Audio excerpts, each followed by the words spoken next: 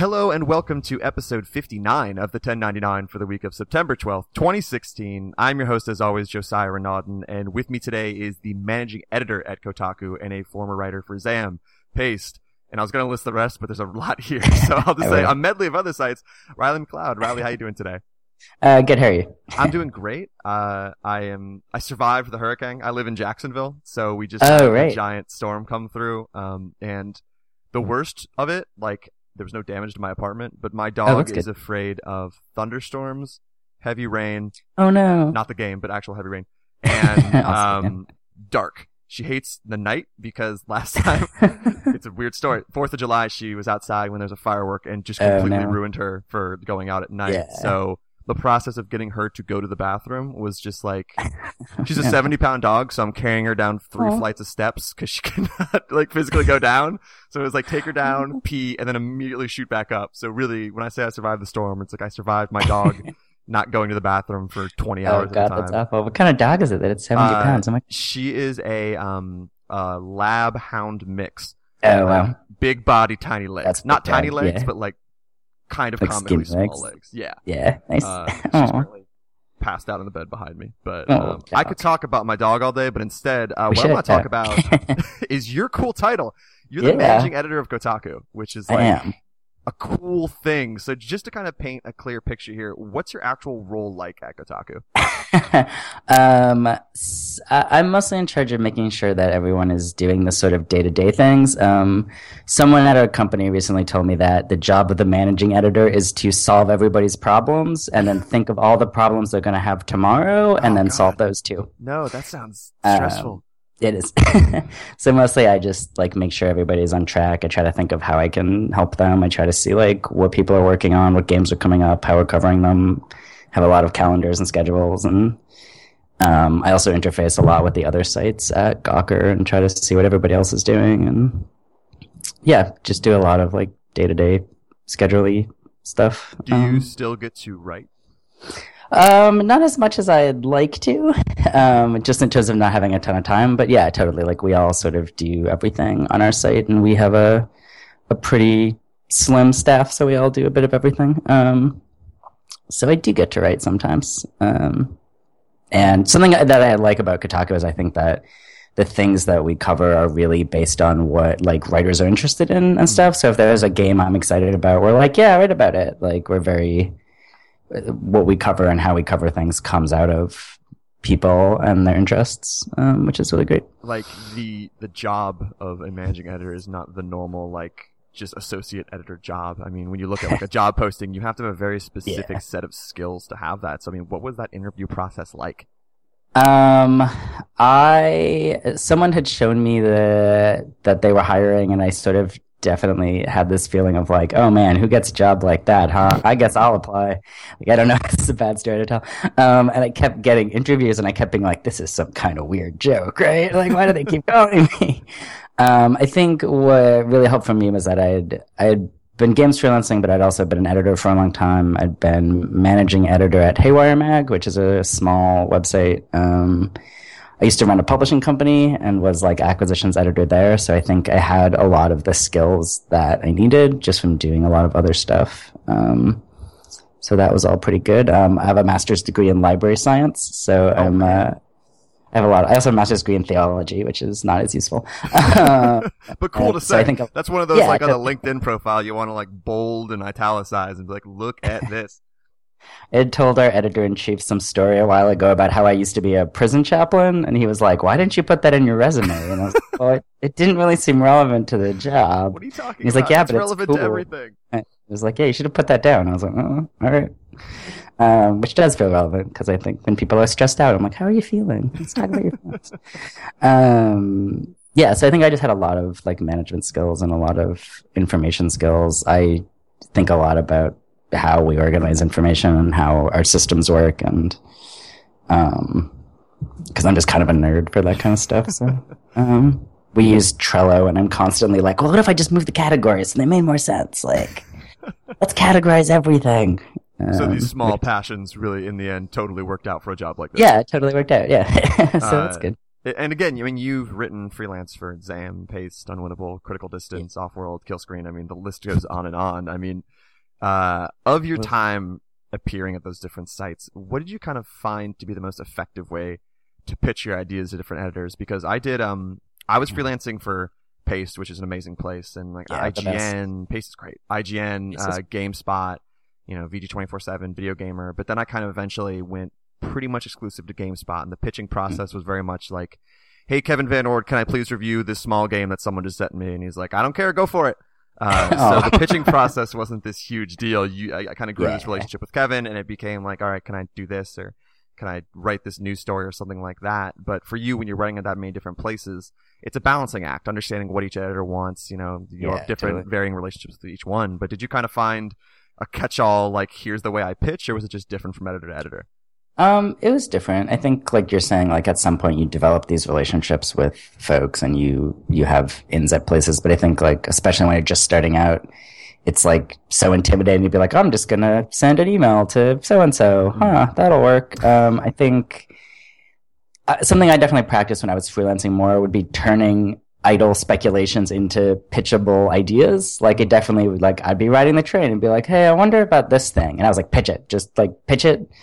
Sum it up, like, you can do it, like, just getting better at just like pitching and pitching and pitching. And I think having pitched a lot and reading a lot of pitches, like being able to concretely summarize your idea, right? Like, no editor wants a 3-paragraph email about your, like, just be succinct and clear, tell me what it is and why it's interesting, like, and just always looking for new ideas and looking for things that sites seem like they'd be interested in. And but I think just pitching a ton is really the secret. It's a skill that I feel like a lot of people don't really get a good chance to learn. Like, actually pitching to someone is something, when I first got into freelancing, I read, and I've said it multiple times in this podcast, but I read Nathan Meunier's Up, Up, Down, Down, Left, Right, which I've heard that. It's a smart book. Then it helped me, like, early on, but like over the course of time, you kind of got to find your own pitching style. And I agree, it's this weird balance between, like, do I want to really go into detail to make sure they get the idea, or do I want this to be like a really succinct single paragraph saying, like, here's my idea, like, this is why it makes sense. You don't have to write the whole piece. But there's this compulsion to, almost just like you were so used to, like, writing in detail, so you're like, all right, here's half the piece, do you want the rest of it? Like, unlock the rest if you just pay me some money. But like, how much kind of, you mentioned you had these thoughts, like, on the subway or train or something like that, and you pitched them right away.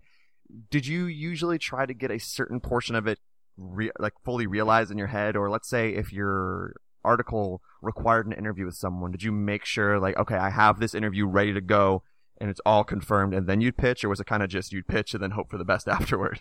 Yeah, I feel like when I've done interviews, it'd be someone I had, like, already spoken with about possibly interviewing and then doing it that way. I don't know if that's the best way to do it. With other stuff, I often did not have it written, and full disclosure, sometimes got pitches accepted and was like, "Oh shit, okay, yeah, I could write that idea, sure, that's fine." But I think you usually can, or so there's sometimes there was a bit of scrambling of people being like, "That's a great idea," and I'd be like, "Oh, what was it?" Yeah, I could figure it out, having something good going in. But it's also, I think it's hard with pitching and freelancing. Like, you don't want to spend all this time writing a thing or whatever and then not be able to sell it, right? Like, I mean, obviously you should write not for money, like, write a thing you want to write, but, like, I think you learn to get thoughtful with your time and learn to, like, manage your time and pitch an idea with a pretty good foundation, even if you haven't necessarily worked on it yet. The interview thing can be weird, though, where my first IGN feature, I had already had interviews, like, ready to go with, like, Lauren Lanning and Greg Kasavin, and I was like, all right, great, awesome, let's go. And then I pitched it to IGN, so I was like, oh, if they don't say yes, then I'm just gonna be sitting here with these interviews with, like, these two people who I respect a lot, and, like, they already said yes, and I have to come back and be like, nope, they don't want us. Like, it's a weird process with interviews that I'm never really. It's like, oh, should I already have this set up? Should I have the questions written? But, like you said, you want to write something, of course, for the sake of writing it. But when you're a freelancer, you're very often scrambling, especially if you're a freelancer, to make sure you get that money. So there's this weird, should I set it up beforehand or should I not? And before Kotaku, I mean, you were all over the place. Was it, now that you have this full-time work, it has to be it's still stressful, it's still busy, but there's also this feeling of like, whew, now I don't have to go, to 8 different people and hope that, I get the paycheck at the right time. Was there a moment where you're like, maybe I should just get a full-time non-writing job and stop scrambling all over for freelance stuff? Yeah, I had been sort of wanting to move back into full-time work for a while. I'd been freelancing for like maybe 3 or 4 years at that point. And there's a lot of like freedom there. Like I think it's sort of the weird myth of freelancing is like you can take off in the middle of the day and just go on vacation whenever you want. And the flip side of that is that you have to always be working and always everything resets. It's not like you get a paycheck and then you get a new paycheck. It's like you just always have to be working. And I think I got like I started to sort of burn out about like working at home, and like my big joke about like the flip side of working from home is living at work. And they feel like with freelancing, it can get easy to just always be working and always be working. And now I'm still always working, but it's different, I guess. And so, but I like it. Like I like the freedom. I like the freedom, I think especially games freelancing, at least all the people I met, like everybody is so supportive and helpful. And like, I like that sort of sense of like camaraderie and folks all helping each other out and getting to do a bunch of different stuff at a bunch of different places. I'm also super as a person, like super into team. And so I really like being at Kotaku and being on a team and having a team of people, and having those be the same people and getting to support those folks is like really satisfying. It's strange how like everyone's competitive because they want to get work, but it's strange how like non-adversarial in that way the freelancing community in games is. Like there's not a lot of like, oh goddamn, that guy, he stole that article that I wanted to, like he stole that spot that should have been mine at IGN, or you got this full-time job. Everyone's very, I feel like everyone kind of knows each other and everyone's very supportive of each other, even if they're all going for the same job. Like when JV Gwaltney, who I met recently, totally. When he got the Game Informer spot, I was like, that's something I wanted, but I'm super happy he got that. And there's not a lot of like a whole bunch of fuck yous being thrown around. Like, there's a lot better attitude about that. Yeah, that guy's great, by the way. He's fantastic. It took me like a solid hour to learn how to pronounce his name before I had him on here. I was on a live stream with him once, and I think he told me before it started. I wanted to get it right the first time. I have this thing, because my name's Josiah Renaudin and everyone gets it wrong, I'm like, I'm gonna get this right. Like, you just wait. Yeah. I'm gonna look at random YouTube videos where someone says it right and eventually pronounce this correctly. I mean, my last name's MacLeod. It's a nightmare. Nobody can pronounce it. That was another one I had to look up. I was like, what is that really? I know. It's like in Highlander. Come on. Do you work in the office at Kotaku? It's not like an at-home thing? Yeah, we have a lot of folks are remote, and then we also have an office, and I think about 5 of us work in the office now. 1, 2, 3, 4, 5. Yeah, 5 of us are in our sort of office. I mean, we're in the like Gawker offices proper. And then we have some folks who are remote. So we have people pretty much on shift like 24 hours a day. Like we have someone in Japan, we have someone in Australia, which is definitely a fun challenge for the managing editor. Like I've been out and gotten messages at midnight, and my friends are like, "What?" And I'm like, "Work." Which are usually just, "Hey, what's up?" And I'm like, "Hey, how's it going?" Yeah, I really like going to the office. I know that a lot of people don't, but I think especially after like people broadly, but I think especially after working from home for so long, it's like it's still neat to me. There are people and there's coffee, and I'm like, look at all these people. Hey, I'm not at home. Was it a hard transition though? Because so I worked in an office, and now we used to do 4 days a week in the office, one at home, and now we swapped that to 4 at home, 1 in the office. So I have that with my full-time job, and then my other job with Tan Gentlemen and Sony Santa Monica, that's fully at home. So there's this weird thing where I love it. Like I love working from home, but there's also this fear of like, is it going to be really hard to go back? Is it going to be hard to wake up, an hour earlier because you're considering I actually have to take a shower, I have to make the drive, I have to get dressed. Like there's different advantages working at home. And was that transition difficult at the start? It wasn't, actually. I was really, really worried about it. I was worried, like, oh, I'm going to be awful at an office. I'm not going to know how to, like, interact with people. I'm going to have to change my shirt every day. Like, this is going to be the worst. But it's been pretty much fine. The thing I think I've actually struggled with the most, and our editor-in-chief rags me about this all the time, is I tend to talk to myself a lot or make a lot of sounds, which I just got really used to working from home and just, like, talking to my computer and talking to my email. And I think sometimes if I'm frustrated, I'll make a lot of, like, noises, and I need to, like, remember that people are sitting around me. I think my Steven has gotten really good at telling what I'm struggling with based on the sounds that I make, which makes me worried. Well, I'll be like, and he's like, I bet that this is happening. And I'm like, yes, that's right. So that was a little hard, I think. But mostly I feel like now when I work from home, it's if I'm super multitasking. Like I think, at least for me, something that's hard about if I'm writing something, because my gaming computer is at home, sometimes it'll be like I'm missing one screenshot that I need for a review or something, and it's like I have to call my roommates and be like, okay, here's this wacky thing, like it's a guy on a bike maybe, but not this one, and like that's sometimes just like really silly where it's like, oh, I wish I were at home, but usually if I'm working from home, I'm multitasking more, like if I'm trying to get a game review out or something. So I like going to the office now because it feels like workspace and it's easier to concentrate, at least for me. And like, I really like being around the other people in the office and being able to talk stuff through and just like being with people. That can really be great. Super great sometimes. There definitely is. And I'm like, I wish I was in the office for this very reason.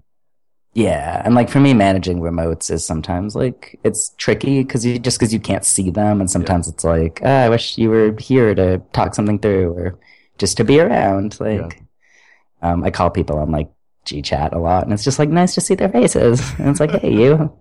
Yeah, we had to learn. It's tricky to do that in my publishing department, where we're just like, hey, we're just going to Skype because we haven't seen each other in a week, and we should probably just catch up, see what's up, have like an actual person there instead of just, communicating over a chat the entire time on Slack or something like that.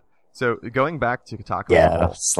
Slack's great. Kotaku as a whole. So how does Kotaku balance the sometimes silly, like, look at this video game cake article with the more serious, like, investigative reports that dig into development crunch or layoffs or anything like that? Is there ever like a discussion about like, we need to go one direction or the other for fear of like tonal dissonance, or does it work just as Kotaku as a brand being like, you might get this story again about a portal cake over here, but then you might also get this breaking news about the new Assassin's Creed 6 months before it happens?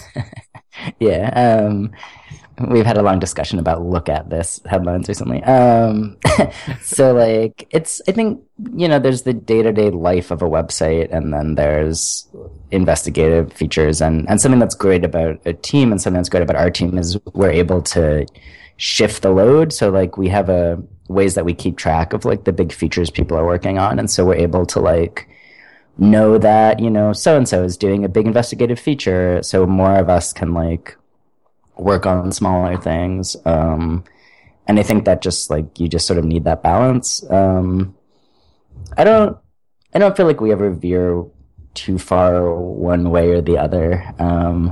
Something that is like really cool about, I think working for a website, and I've talked to like some of our newer writers who've come from freelance about this, is I think when you're a freelancer, you have to sell these big ideas all the time, right? You have to sell these features all the time. That's how you survive. And I think something that's cool about a website is like, I saw this cool thing in a game, I'm gonna write a post about it. Like, and it's a weird way to think, but I also find it really fun sometimes. Like, I like that. I don't think that because something that I think Kotaku does really well is that we think about players and how players are playing games, and that's part of like this being embedded in games after they're released thing. So like, people are always doing cool shit in, GTA or whatever and putting it on YouTube, and like, I feel like it's really cool to be like, oh, look at this cool thing that happened, post, Yeah. Does it make sense? That has to be kind of freeing, where you're not, when you're pitching, like you said, you have to sell this idea. You have to have, it has to be usually grander than, like, this dude just did a sick flip off of a ramp in GTA. But people want to see and read about the sick flip in GTA. So when you have that full-time position, at a website, you can actually take the liberty to just do that. How do you determine, like, what's worth covering in that way? Is there a certain process that has to go through, or is it kind of, this is a cool thing, let's go for it? It's a good question. I think that writers spend a lot of time, seeing what's out there, thinking about what they're interested in. We'll talk about stuff sometimes and, oh, do you think this is interesting? But I think like Kotaku and like I think if we think it's cool, then it's interesting, right? And I think sometimes you have to think about, why you think it's interesting or whatever. we're very, and probably obviously pretty anti like hype. So I think that we do a good job not saying X thing is cool because of who's telling us it's cool. And I think that, yeah, our commitment to staying with the life of games after they're out, I think, is where a ton of that really cool stuff comes from. Like Patricia does all this awesome Fallout 4 stuff, and it's like, look at the ridiculous things people are still doing in Fallout, you know, like that kind of thing, I think is like super cool. But it's hard. I mean, other people must talk about this. I think like games writing in general can sometimes feel like a weird line between PR and news, and that is like something I at least think about a lot and thought about a lot when I was freelancing, and is just like, wait, like what's your job? Like, here's a cool game that I like. What does it mean for me to talk about that? You know? Yeah, it's something that I think about a lot, and I feel like I've talked about a lot in here because I mean, you go to any sort of event and you're doing a preview, let's say. There's always that person who's either trying to promote the game, working on the game in your ear, trying to kind of sell you this narrative about what the game is while you're playing it. And you have to disconnect, okay, what am I actually playing versus what are they actually telling me? And you look at, you know, I consider Kotaku to a certain extent an enthusiast site, but not in the way where you're just like, yeah, let's get on the hype train for Fallout 4. Let's go. It's going to be great, compared to, you know, you're honest about that kind of stuff, even if you all love games. So there is that strange balance that, especially in previews, I don't think we've fully been able to kind of write our way through. We still have these previews that when I read them, it's like, it reads like you're an extension of the PR team instead of someone looking at this, not objectively, but someone looking at this, playing it, and forming their own opinion instead of retelling what the guide says. And there's some reviews that read like that. So it's a weird balance that, you know, I'm now, you know, community management and doing some writing for a development studio. And there are times where I write things and I'm like, man, I've read previews from websites that sound somewhat to this, and I work for the company. No. So it's something that I still don't feel like we fully grasped yet. Yeah, I fall into that sometimes if I'm writing like a review draft. Sometimes I'll look at it and I'm like, oh god, like, oh, it sounds like a press release. Because it's just such an easy language to fall into, and I try to like be specific to me and be like, don't say that. Like, yeah, I mean, there's some times where, I mean, I used to do this too, and I usually like early review drafts for GameSpot, there'd be certain spots where I'd look at it and be like, it looks like I grabbed like certain features, like a list of features from the back of the box, put it on there and said like, well, this year they have this many new this and this, that. And it's like, okay, but like, it's great to note that, but we have Wikipedia articles for that. Like, what do I actually, does this really impact this? Like, if all these new animations in NBA 2K16 mean something, I should be able to find where they mean something instead of just stating that they exist. Like, what does that benefit if I say that? In the same way where it's like, okay, there's great composers on here, but if I didn't notice the music very much while I was playing the game, I probably shouldn't list, like, by the way, here's this composer. It's a weird balance that, again, I think about probably more than I should, so especially since, like, right now I'm not actively, you know, writing about games. I'm writing for games, but it's a weird thing. That must be cool, though. It's super cool.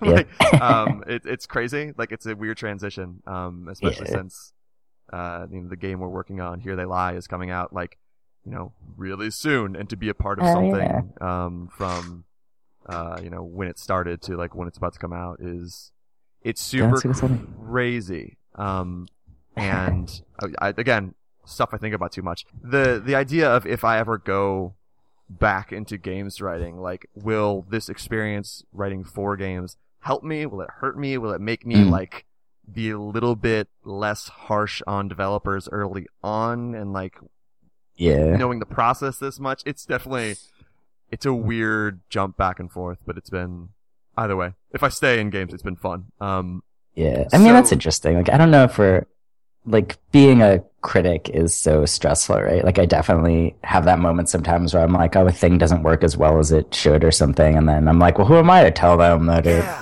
I gotta make a game. Making games is hard. And then I'm like, well, it doesn't matter. Like, it's weird, right? Like, especially since, you have that moment of like, you know, I don't make games. Who am I to, you know, judge them? Which, you know, I don't think a critic has to have, you know, made a game or been part of a game development to be able to, you know, actually review something. But there's also like, you know, when you're in a team, you see the struggles that happen with dealing with a publisher, dealing with certain deadlines, and you're like, okay, like that was inevitable. Like, yeah. So yeah, there's definitely a balance there that some critics are really good at, some are not. Yeah, something that I appreciated, I'd said sort of casually early on to our editor-in-chief was I was like trying to review something and I was like, well, I don't know if it's like, is it worth somebody $60? And he was like, that's not the point of a review. And I was like, what do you mean? And that was like some really helpful advice to me. It was like, I don't know what somebody's money is worth. Like that latest $60 release could be all the money you have for games for the next 6 months, or it could be like not that much, or like, even for me, but like when I was freelancing, I was like, oh, am I going to buy new Deus Ex? Like, I don't know, that's a lot of money. And now I'm like, oh, of course I am. Like, yeah. And I think it made not thinking of reviews as consumer products, at least for me, like made me start thinking about reviews really differently. And I'm personally always really interested just in like what somebody's experience was with a thing is sort of like my personal bent. Like, what was your body doing touching this thing? But yeah, no, I think that's a smart way to look at it instead of, you know, do you get value out of this? Because then I think if you start doing like that equation of like, is my $60 worth it? Then you're worried about the number of hours you can put in it versus like, okay, how does this, you know, what does this make me feel like? What does it achieve what it set out to do? If it doesn't achieve what it's set out to do, does it still do something very interesting for me? And do I think other people would have value in this? In the end, when it's, you know, a review on GameSpot, I'm worried like, okay, how did I respond to this? And I tried, but I mean, to a certain extent, if a game is $5, I feel like that's, you know, you might be reviewing that differently than Call of Duty. Yeah, totally. But in the end, I'm much more worried about, like, Firewatch is one of my favorite games this year. I think that was like $20 when it came out. It's great. Yeah. It's just a few hours long, but for me, I would suggest that over just about any other AAA big budget thing because of the experience I had with those, you know, 3-4 hours was more valuable than, you know, but anything I did with No Man's Sky. Like, I like Firewatch way more than No Man's Sky. I know. That one's... Yeah, it's funny. I was at a bar a while ago with another, like, games writer, and I think we were talking about Dark Souls, and there was this, like, older guy, like, drinking by himself, and he was like, you guys talking about Dark Souls? And I was like, we are talking about Dark Souls.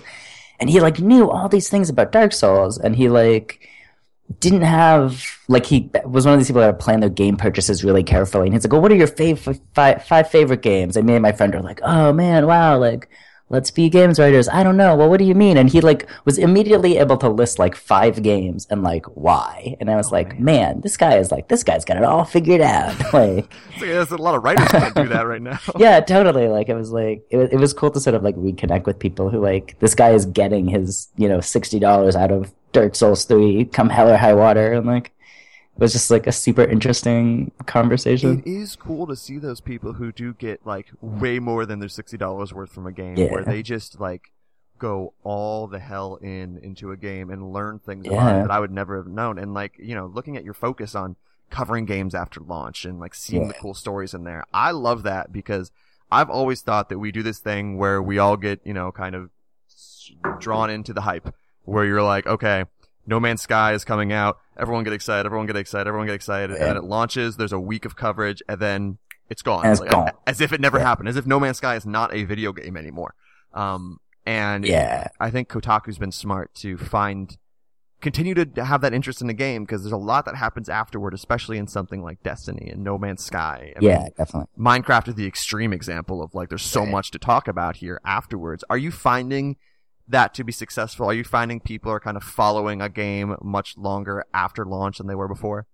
Yeah, definitely. I mean, something I definitely struggled with when I was freelancing was this idea that like you had a very narrow window to sell something about a game before it was dead forever and the next new thing came. And I think that games and games writing definitely have that constant hype cycle that just ends up feeling exhausting. And I know like I definitely like missed the train on things so often, and it was like, what, it's been 2 weeks, I can never write about that game again. And so I love that Kotaku is doing that, and I think that like, yeah, people do still play these things after they come out. Like, cool things are still happening, and I think that, you know, we have a list of all the games that we're like following, and we like reevaluate them. And I think in a lot of ways things sort of will naturally ebb and flow, and when there's like not as much coverage, like they kind of have their own, you know, arc to them. But Yeah, I think it's one of the coolest things that we do, and something I'd love to see other sites do, like, or just, yeah, games still exist after they come out, right? People forget that. Like, yeah, totally. Like, it's just kind of, it releases the next time we hear the name is when there's a sequel. Or when there's DLC or something like that. And it's so ridiculous. It's super strange. And the first thing I ever got published on GameSpot, which I've mentioned in this podcast multiple times, was a Final Fantasy VIII retrospective. It was when the only reason I could get away with it was because the Steam release was coming out. Final Fantasy VIII is probably my favorite game ever. Just, at the time, the age I was when I played it, like life situations, everything was just kind of coalesced to make this thing that was super memorable for me.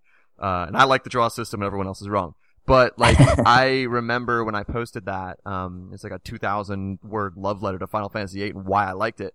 It got hundreds of comments of people either saying, you're an idiot, Final Fantasy VII's better, which I expected, or these people connecting on a similar level of like, oh, and here's my experience with it. And there were comments that were literally 500 words long of people talking about that game and what it meant to them and, the experiences they had with it. And even beyond covering a game a year after launch, I do think there's value in revisiting something that people can connect with in that way, where it's, beyond, I could definitely tell interesting stories about how, I was homeschooled for many years and the way we learned to read for a while was playing The Legend of Zelda Ocarina of Time and reading the dialogue to my parents, where we play the game and every time we talk to someone, that's how we learned how to read. And like, that's a story that I never pitched and I probably should have. Because there's something there. But, like, I think that's interesting to have those experiences. And, I mean, you recently wrote, your bizarre, complicated quest to find the world's longest escalator in Sleeping Dog. And that's cool. Because that's a game that people almost forgot happened, but you can take time to go back and kind of mine something interesting out of it. I mean, is there value in your mind in revisiting games that aren't just, a year old, but multiple years old and making those connections again? Yeah, I think, like, especially with games, a lot of things can feel like they fall into this, like, they're too old to write about anymore, but they're not old enough to be, like, classic, right? And I think that's part of the cycle of just games being what they are. Like, Sleeping Dogs, like, I'd owned it for several years and never played it. It was just, like, in my Steam library, and I randomly picked it up, and we were talking to my colleagues on Slack, and I was like, I just started playing Sleeping Dogs. And everybody was like, oh my god, that game is so good. And we were all like, oh wow, remember that game? Like, that game's great. And I was like, oh, I've never played it before.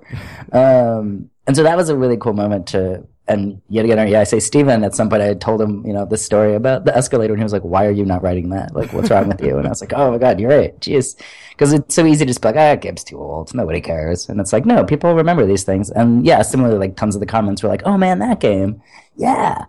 And so I think there's, like, always value in going back to stuff that you already have and older stuff and remember how this was cool, or, because you have a million games probably and you probably play them, It informs sometimes, like, what we see today too. I just had Brendan Sinclair on the podcast. He's right for GameSpot, now GameIndustry.biz, and he was talking about how he does this, like, 10 years ago today feature where he looks back at, like, an event that happened 10 years ago where he was telling me about how Kurt Schilling, like, 10 years ago recently, was talking about how, he's going to get into the games in a big way and it's going to be dramatic and amazing. And, like, looking at that compared to today, it's like, man, that's, like, maybe that's not that valuable and it can't teach you something, but it's really cool to see. And I think sometimes games, you look back and it's interesting in that way. Like, if I was a freelancer, I would probably go pitch something about Banjo-Kazooie or Banjo-Tooie and, like, my experience with it, because ukulele's on the horizon and you can look back at why that game was successful and compare that to, can that translate today, even with, it'll have better graphics, it'll have, bigger environments, but can the magic of something like Banjo-Kazooie, which I love, work in a modern game? And I think that's valuable. I think, and again, people connect to those things.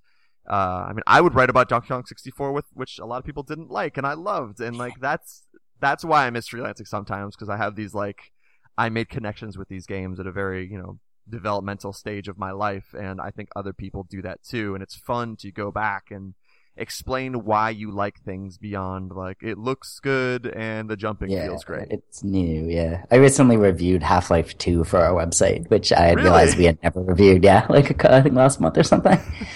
And it kind of felt like living my dream, where it was like Half-Life 2, the Kotaku review, and I was like, yeah, I'm doing it. And a ton of the comments were like, what? Why now? Why now? I was like, hey, we never did it.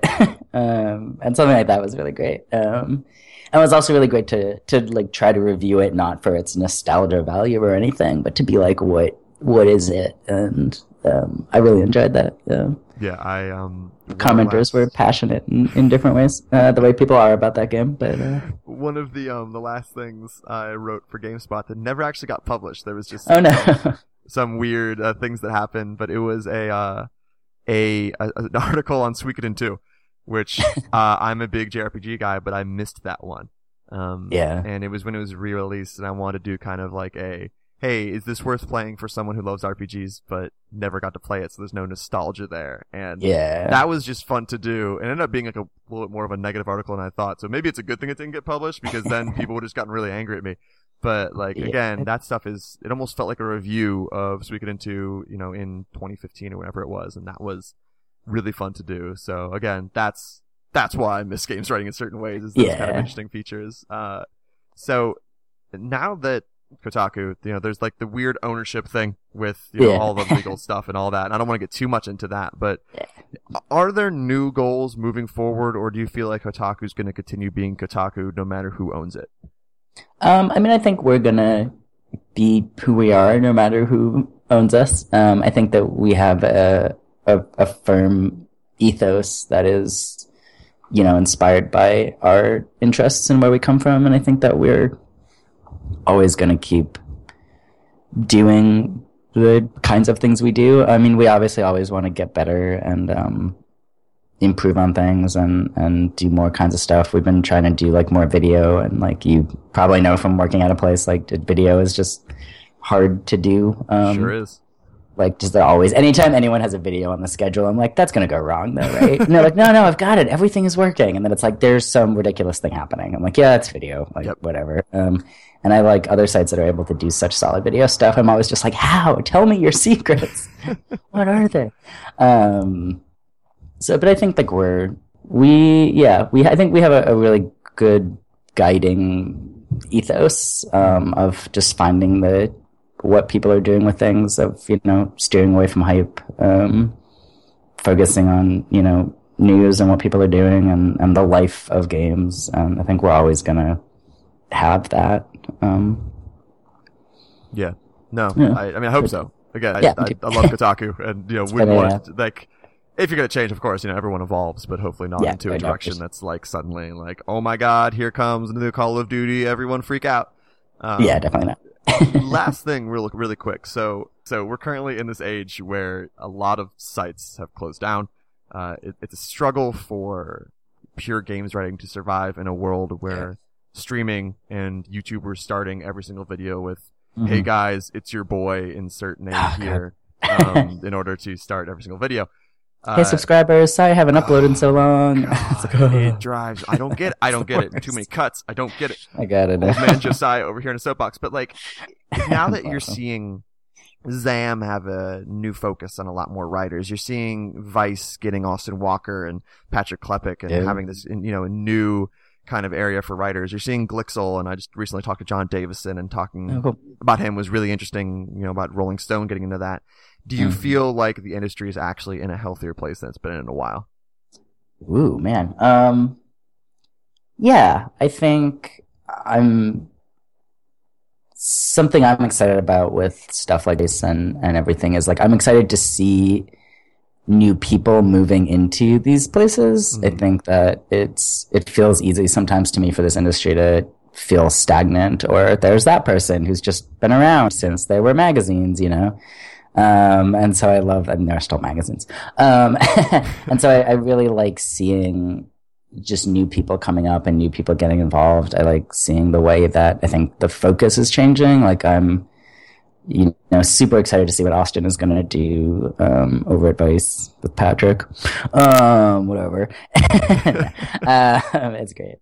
And I have a lot of faith in it. I mean, I think, financially making money on the internet is always going to be, scary. I think, we've seen talk about this at lots of sites. Like, the ad revenue model is complicated. Busted, like definitely very fraught. And that's definitely something we all have to sort of think about. But I think it's in terms of the industry and what our focus is and who's coming in and what they're doing. Like, I think it's more lively than ever, really. Like, there's so much room for everything. You know, I love what Zam is doing. I read for them for a while. Like, I think they're doing all kinds of awesome stuff and yeah, there just seems like there's room for everything, you know? There's room for consumer-focused stuff and criticism and everything in between, and I think that's just, like, really great, you know? Yeah, I think even if there aren't as many jobs as I wish there were, what I do love is the diversity in what we can talk about and the way we're talking about it compared to everything being, you know, enthusiast or here's this product review that reads like you're reviewing a TV instead of a work of quote-unquote art. Yeah, and I like that a lot. I mean, I wish there were more jobs. I wish people were getting more money. I wish freelancers were getting more money. I understand that everything is, you know, just everyone should more jobs. Yeah, that's the real goal. More jobs, more money. That's what we really need here. So, Riley, if people want to find you, social media, otherwise, what's the best way to do that? Nice. Gosh, I am on Twitter at RC MacLeod. I suppose how you spell that will be written down someplace. Or you can find my email at Kotaku on our masthead. All right, great. Well, I've been wanting to talk to you for a while, so I really appreciate you stopping by and discussing this industry with me. I'm actually going to have Jason Schreier on the podcast in the near future, so nice. I will make sure not Tell to him mention. I say I will, and I'll make sure not to mention my Suikoden 2 takedown that never got published. So thank you again, and hopefully everyone tunes back in for the next episode of the 1099.